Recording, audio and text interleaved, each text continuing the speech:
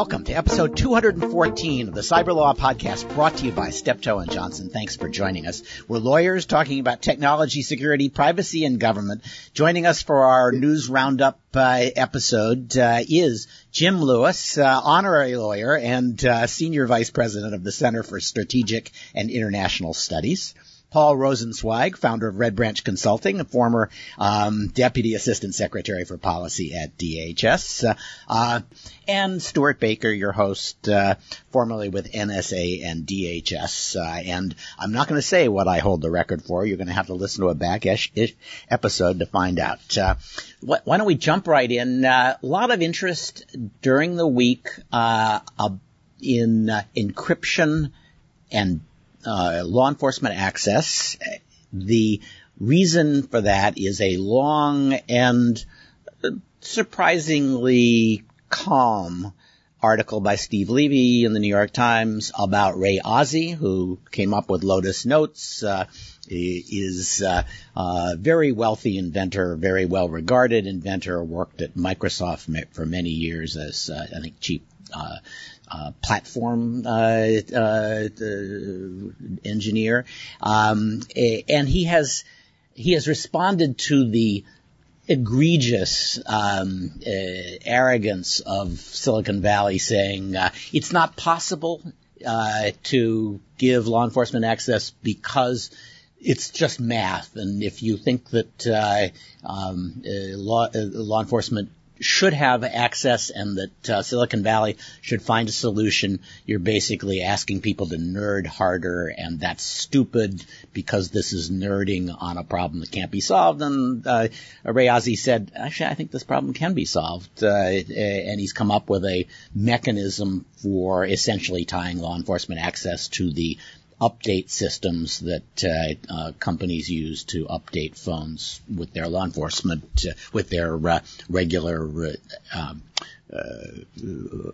updated software. Paul, I see there's a lot of commentary on that. What's your take on this? Well, first let's dispose of the "it's just nerding harder" thing. It is true that math is math, right? 1 + 1 = 2, and it always will, unless you're in some other universe.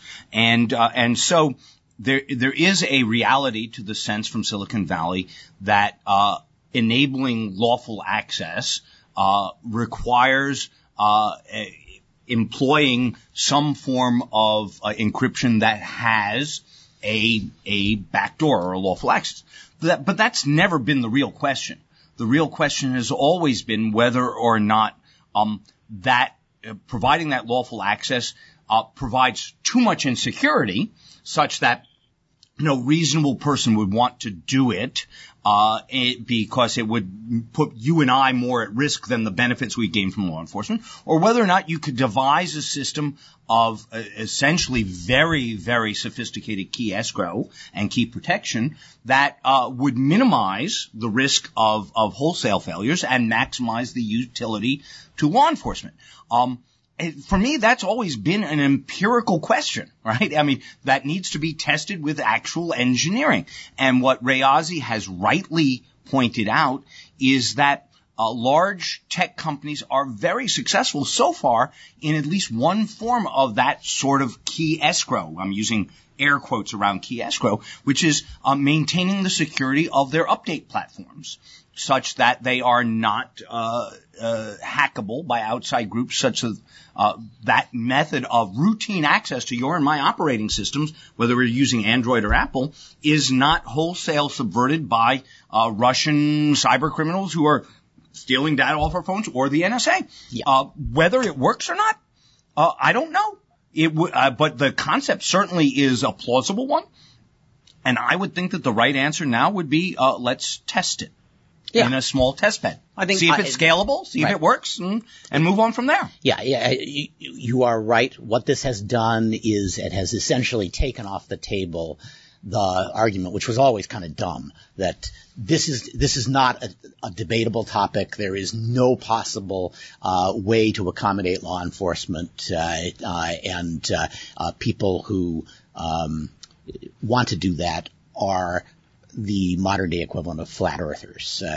turns out that the very people who were telling us that it couldn't be done were doing it for their own purposes, for their own security, for their own commercial interests. Tim Cook, talking about you. Now we see with Ozzie's proposal that law enforcement could take advantage of a very similar solution. There's one clever feature that I was struck by in the system, which is that it's a one-time only access system, because built into the system is a circuit that blows the chip, and you can't change it anymore. When you get access, it makes the phone either unusable or at least alerts the user that the phone should be unusable. There's a variety of ways you can do that, and that is a clever addition to this process because it provides for an additional layer of security to prevent misuse of the tool. And also transparency, right? The phone self-evidently becomes unused, so it cannot be the case that I am unaware that somebody has gotten access to my phone. That said, you can imagine there will be ways of spoofing that into blowing itself for users, and it will become an avenue of attack. Exactly why the whole thing needs to be put in a test bed and run, for a while to see if the spoofing is too easy or too hard. Okay. ZTE has said kind of vaguely that it will be taking certain actions in response to the U.S. announcement that U.S. government announcement that U.S. companies may not do business with ZTE. That probably means a lawsuit, but they haven't quite said that. I thought the more interesting thing, and Jim, I may ask you about this, is there's at least one story I've seen suggesting that Huawei has been working on an Android operating system that is completely independent of anything that Google does. And since Google may not be able to provide its Android software to ZTE for its phones, which would essentially put ZTE out of the phone business, there is now a possibility that we will see the beginnings of what you've predicted in the past, which is that China will build an entire ecosystem that cannot be reached by U.S. sanctions. No, that's the goal, and I think unintentionally the ZTE action pushes the Chinese in that direction. Huawei's pretty far along. The Chinese government isn't going to let ZTE go out of business, so they'll float the money. You can pretty much buy everything you need now from Huawei, again, thanks to both espionage and Chinese government subsidies. So, all we're doing is helping to build our own competitors here. There's probably a better way to do this. Yeah, it's hard to know. The temptation as a bureaucrat is to come down hard on ZTE because they just violated all of the expectations for a regulated entity. But if you come down so hard on them that the result is a transformation of the technology ecosystem, maybe that wasn't the right answer. That's where we are. Yeah, that's where we are. And the Chinese have always fretted about operating systems. They remember Red Flag and then Red Flag 2. Those were for computers and they were a bust. But with Android and open source, I think they're going to actually make it work. And it'll have the benefit with the U.S. Android, Google tracks you. With the Chinese Android, it'll be the PLA. But you should be happy. I mean, either way. It depends on what the PLA is trying to sell me, huh? I was just going to ask, don't you think they're going to change anyway? I mean, whether or not we sanction ZTE, it isn't the arc of Chinese telecom development that they're going to deploy their own Android system. Yeah, whether or not we do this, we may have accelerated it by, 6 months or a year. But, in the life cycle of technology, that's just one generation. I think that's probably true, which suggests that both the U.S. government and U.S. industry should be asking itself, how do you thrive in a world where you have zero access to the Chinese market, and what do you do about Chinese companies that dominate that market and then want to dominate yours as well? Tough set of calls. Okay, well, this should be fun. There are now competing Intelligence Committee reports, House Intelligence Committee majority and minority reports on the Russia collusion investigation, which the House Intelligence majority has said, yeah, we're done. And there wasn't any collusion. There was a lot of activity by Russia trying to put its hand on the Trump campaign's knee. There were a few ill-advised actions on the part of Trump campaign officials suggesting a willingness to have that hand move further up, but nothing that amounts to true collusion. The report sort of has sunk without much of a trace. The minority report, which is scathing and says, we want this investigation to go on for a long time, and here are the things we'd like to look at, has gotten at least as much attention as the majority report. I read it. I actually thought the majority report was better than I expected from the press coverage. Paul, you look dubious. Well, tell me why you thought it was better before I tell you why you're wrong. So it was sober. It acknowledged that many of the Trump campaign officials' responses to Russian wooing were ill-advised. It was not a whitewash. It simply said, we don't see any evidence of collusion. And certainly, if you're observing this from the public, there has been nothing that would amount to collusion that has come across in the public sphere. So it's a plausible conclusion. It is a plausible conclusion, but you never see anything that you don't look for. It is clearly the case that neither the Mueller investigation nor the evidence that we've seen in the House Intelligence Committee has conclusively established, beyond a reasonable doubt, or even by, clear and convincing evidence, that there was affirmative collusion.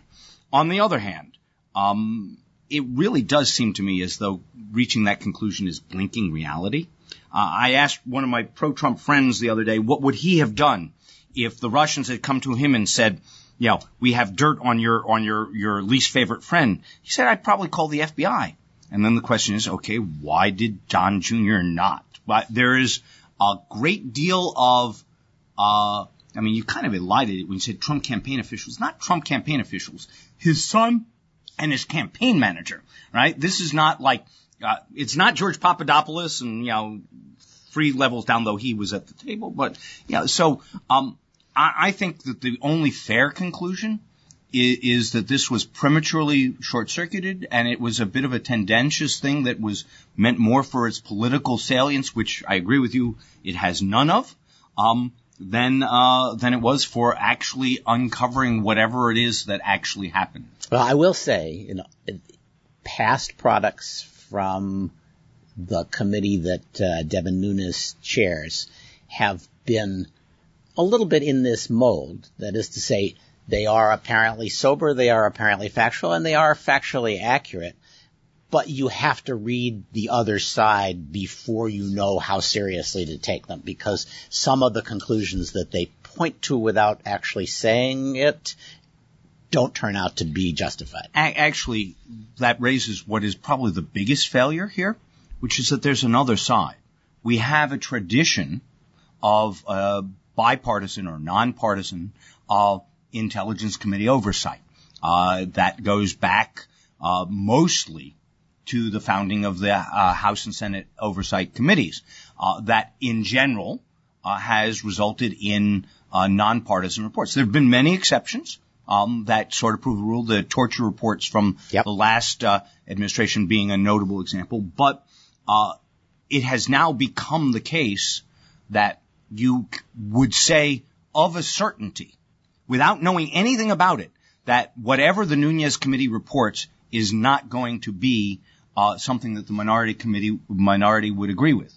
That's a factual statement that is truly a depressing statement about the inadequacy of intelligence oversight today.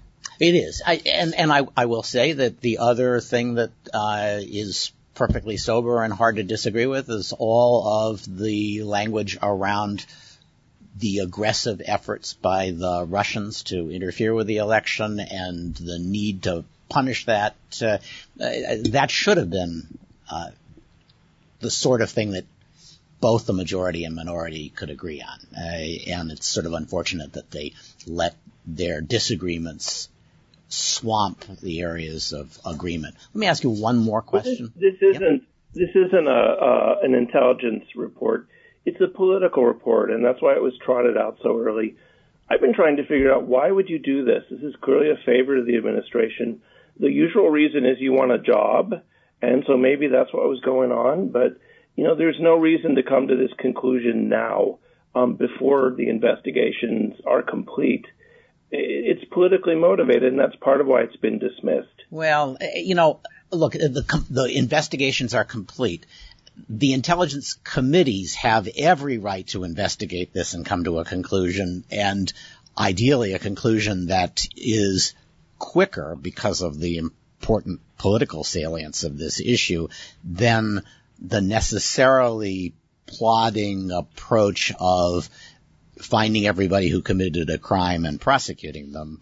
So I would not say it's illegitimate for either intelligence committee to investigate that issue and to come to a conclusion, for God's sake, when we are more than halfway to the next election.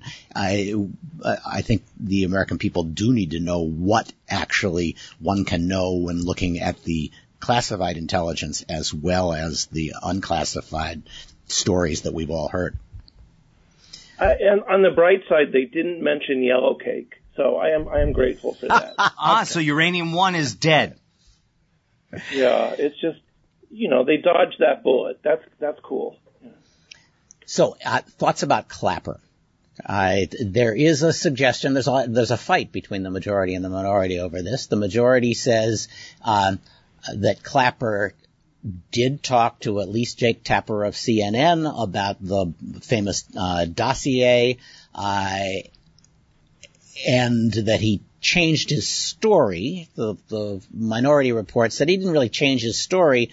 He first said he didn't talk to Tapper or anybody else about classified information, and then it said, of course, I talked to the press about unclassified matters that had become public.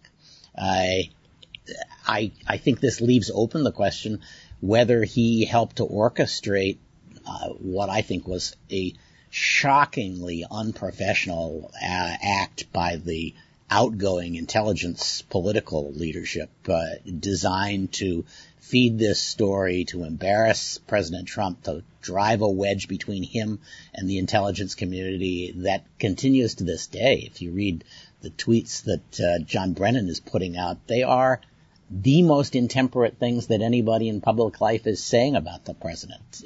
And it's hard to believe he didn't think those things in December of 2016 when all of these leaks were occurring.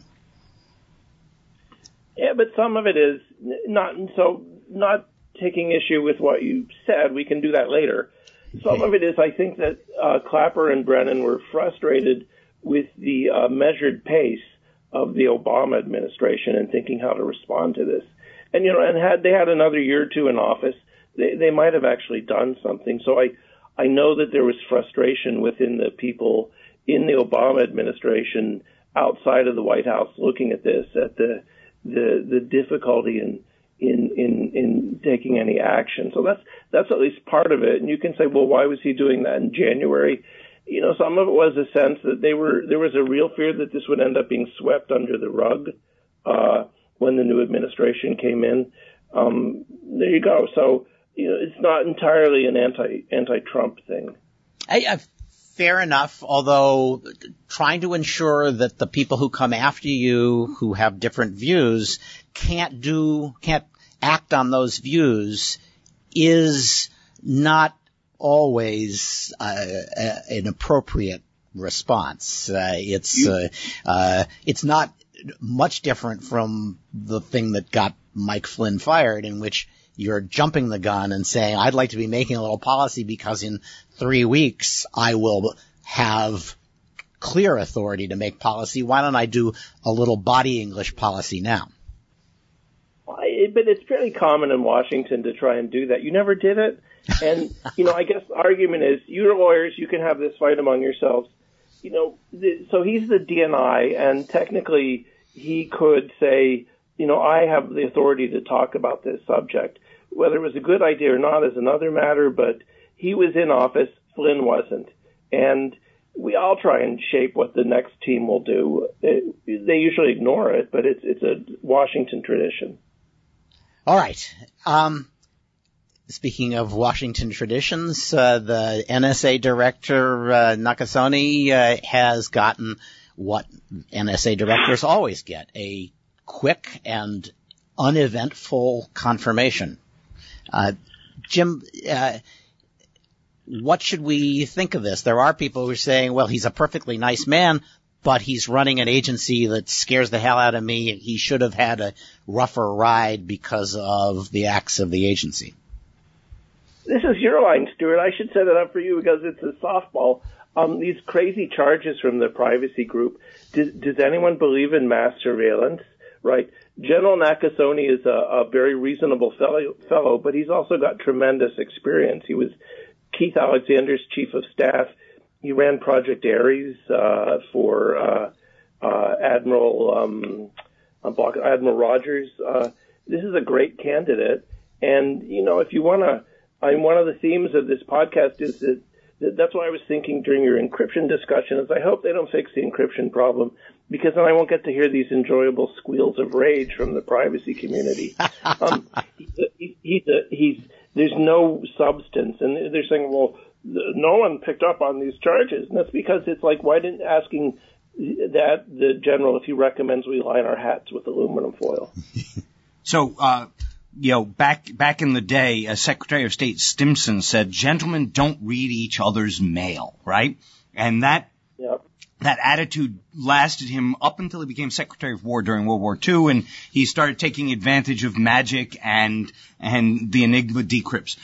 If we're going to really press on this, then what the privacy advocates seem to want is to get rid of the NSA. Yeah. Which is, fine.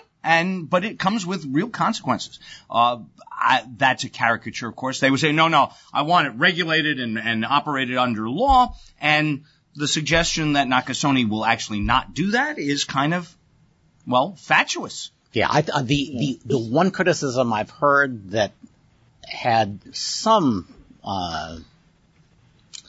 suggestion of substance was that a lot of his experience is with cyber command type activities as opposed to cyber espionage activities, and that he may be more interested in the cyber command aspect of the job than cyber espionage. There is a great irony in this. I think NSA thought it was a terrific thing to combine these two authorities, and now the NSA civilian leadership is very much of a mixed view about this, because they see that it is giving the warriors a much bigger say in the kinds of activities we do in cyberspace, something that used to be entirely up to the leadership of NSA. Yeah, and I get that concern, but I don't think it's not a fair one. I mean, he certainly knows the intel business. He comes at it from a military perspective, sure, but he knows the intel business. They've got processes for balancing this. The NSA may not like that they have this military guy over them, but that's been true since the dawn of time. I don't think that's going to be a real issue. His main problem will be managing the eventual split and what that looks like, and that will take some doing. I don't know if Cyber Command's ready to stand on its own. I think they would tell you they're close, but you still have all sorts of procedural and doctrinal stuff you'll have to go through to get two separate agencies. that occupy almost the same turf. Yes, and I think you're going to have to make sure that the director of NSA has 4 stars or is a civilian, because there is a real tension between blowing the hell out of a particular cyber infrastructure and getting in and exploiting the hell out of it. And NSA does the latter. Cyber Command does the first. And if there's a debate about which you can do, because you can't do both, the 4-star is always going to win if he's arguing against a 3-star. And I'm not sure that's the right outcome. I don't want to take too long on this, but I agree with you, probably civilian, but they have a process now to decide when to exploit, when to do something a little more active.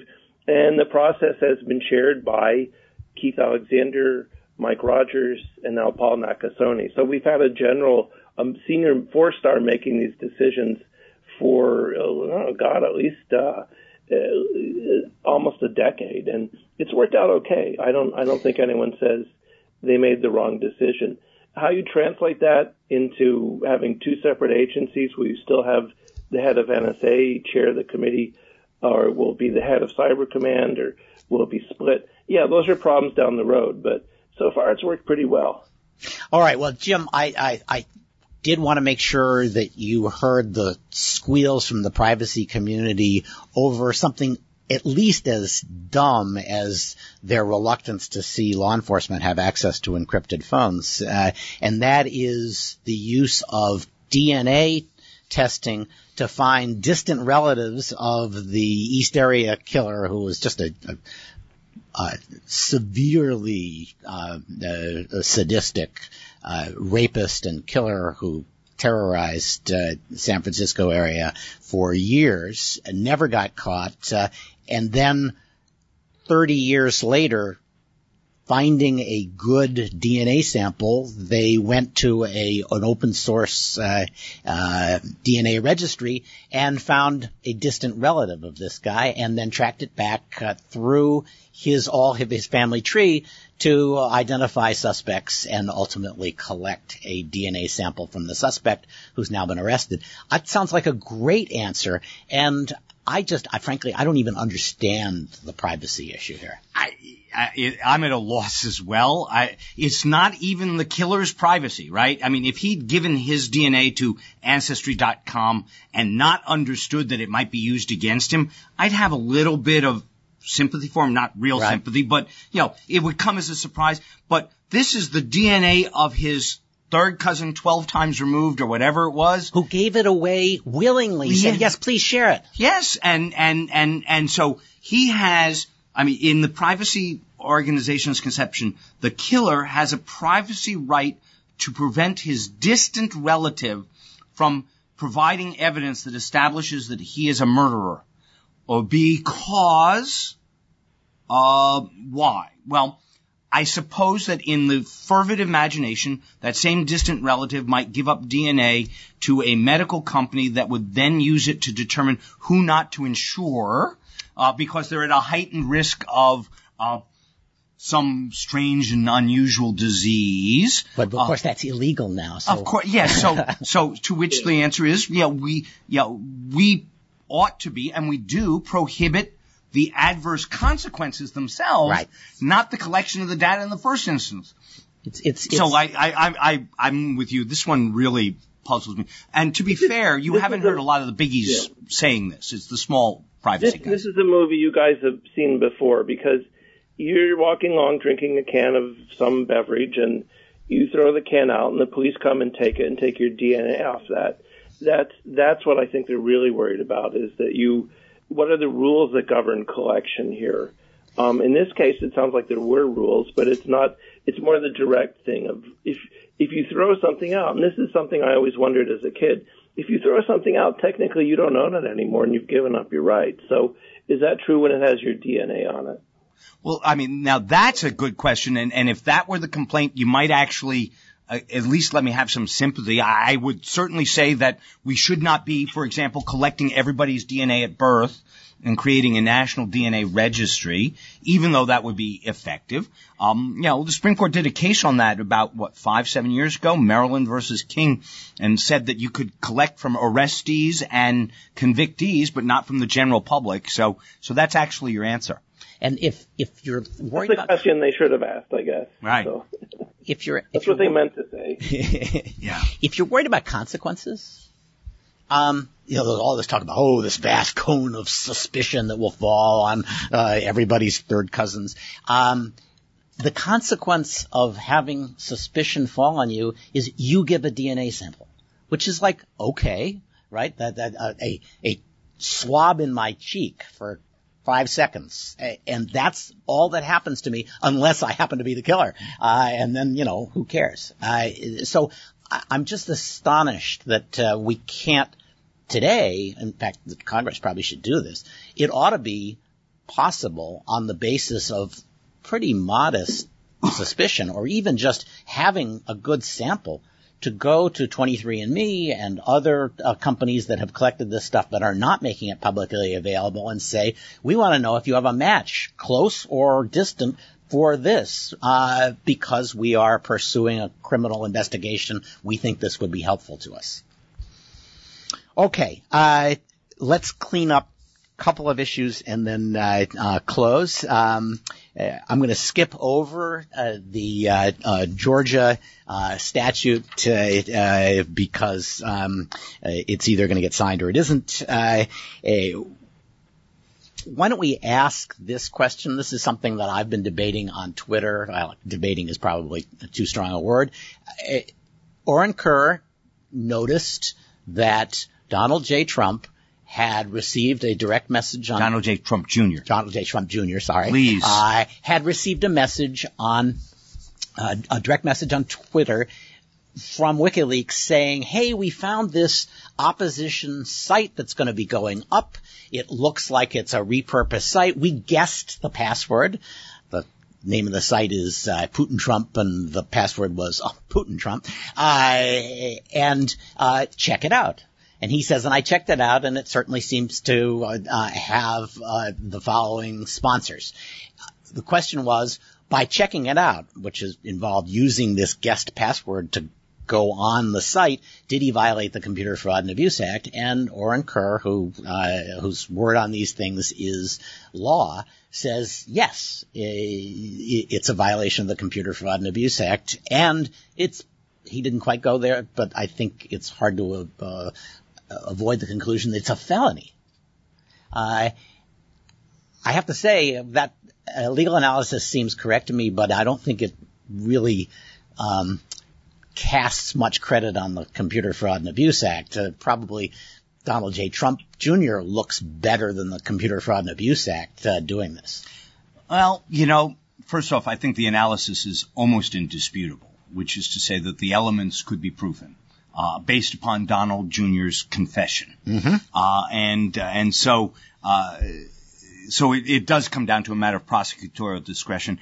I'm less taken with the argument that it shows the CFAA in a bad light. This is actually a pretty clear, characterizable computer offense. You're getting access to my system by stealing or guessing my password. That's kind of in the core of what we're trying to protect, right? It isn't as in some of the cases that are much more interesting, like the Georgia case that you passed over, where the access is not protected, and the question is whether or not there was an expectation of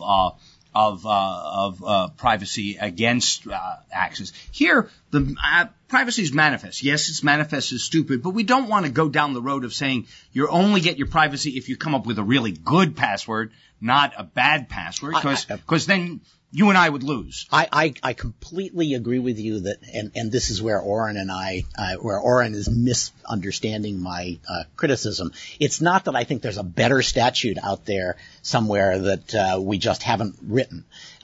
It's more that we've written a statute that, in order to future-proof it, is incredibly vague. Don't do anything without authorization on a computer, and authorization isn't even defined. So almost anything can be characterized, anything bad can be characterized as without authorization, and we have handed over to prosecutors the ability to say, well, this is serious enough unauthorized action to prosecute. I agree that it's vague, and I agree that the definition of without authorization is indefinite. That's why the whole violation of terms of service argument is right. a silly one. But I think that it's really not persuasive to suggest that password protecting a site is not a clear and objective manifestation of the need for authorization. So, but let me ask you to think about this from Donald J. Trump Jr.'s point of view. He gets a password from somebody. He doesn't know whether it's true or not, and he logs on basically to see what the site has. Does he know it's not his? Yes, he knows it's not his, but then that's pretty much enough, isn't it? And does he know that? I mean, if I give my wife my password, that's a different thing, right? You say, honey, log on as me and check my email for me. But if WikiLeaks says to my wife, hey, we've got a guest password from your husband's webmail, she knows that that's not right. Yes, although this is a site that's presumably going public soon, I just think if you are not steeped in computer fraud and abuse law, you're not going to say, I'm doing something wrong here. That's the Chuck Robb eatin' ain't cheatin' argument, right? Sorry. I kind of like the CFAA. I can't. Do you have any examples of it being misused? And it's clear enough. If you don't have permission, don't go on the website. And there's a degree of schadenfreude here when it comes to Donald J. Trump Jr., and that's probably what's driving a lot of this. But the law itself is actually very handy. I don't think it's a big problem. I think it is very handy as long as you have prosecutors who exercise discretion to only go after good or to only go after people who've really done something seriously wrong. But relying on prosecutorial discretion in the context of a special prosecutor where every single member of the office has given up his day job to see if he can find a crime that you committed is not, the most comfortable circumstance. But we're going to have to close this off. I do have one thing for our audience, and that is I spent 2 minutes over on the weekend looking at our reviews, and we get good reviews on places like iTunes and the like. A couple of people who think I'm opinionated and right-wing, and mark me down for that on account of it. What do they expect, right? But I went to Stitcher, which is a very well-known podcast aggregator, and I looked at the reviews for the Cyberlaw Podcast. There are none. Surely somebody is listening to this right now on Stitcher Radio and has access to their review section. So I'm going to look at this next week, and I hope by then we'll have a couple of reviews which may or may not characterize this as right-wing and opinionated, but hopefully give us 5 stars nonetheless. So you have your assignment if you are a Stitcher subscriber. And thanks to Jim Lewis, thanks to Paul Rosenzweig. This has been episode 214 of the Cyberlaw Podcast, brought to you by Steptoe and Johnson. Cyberlaw Podcast is still looking for a part-time intern. We're starting to see some applications, so get yours in soon. Just go to steptoe.com/careers, and we will evaluate your application. If you want to send us candidates for interviews, please send that to cyberlawpodcast@steptoe.com. We're getting some good suggestions there. I don't know what we're going to do with people who suggest folks who've been on here already. I want to credit them for their initiative and usually their good taste, but I'm not sure. We're going to have to find a second place prize, maybe 2 highly coveted Cyberlaw Podcast mugs. If you're Looking forward to future episodes. I have to say I'm sort of disappointed. We had Mike Pompeo scheduled to be interviewed as the director of the CIA next week. But as you probably know, he's already not the director of the CIA. So I'm going to have to go back and start all over again with the public affairs people at the Department of State to get him to talk about international cyber law issues. But we will track him down. Kirsten Nielsen, on the other hand, has said yes, so we'll be getting her on. Also Megan Stiffel from Public Knowledge. So we are looking forward to offering you some great interviews in the future. We hope you'll join us as we once again provide insights into the latest events in technology, security, privacy, and government.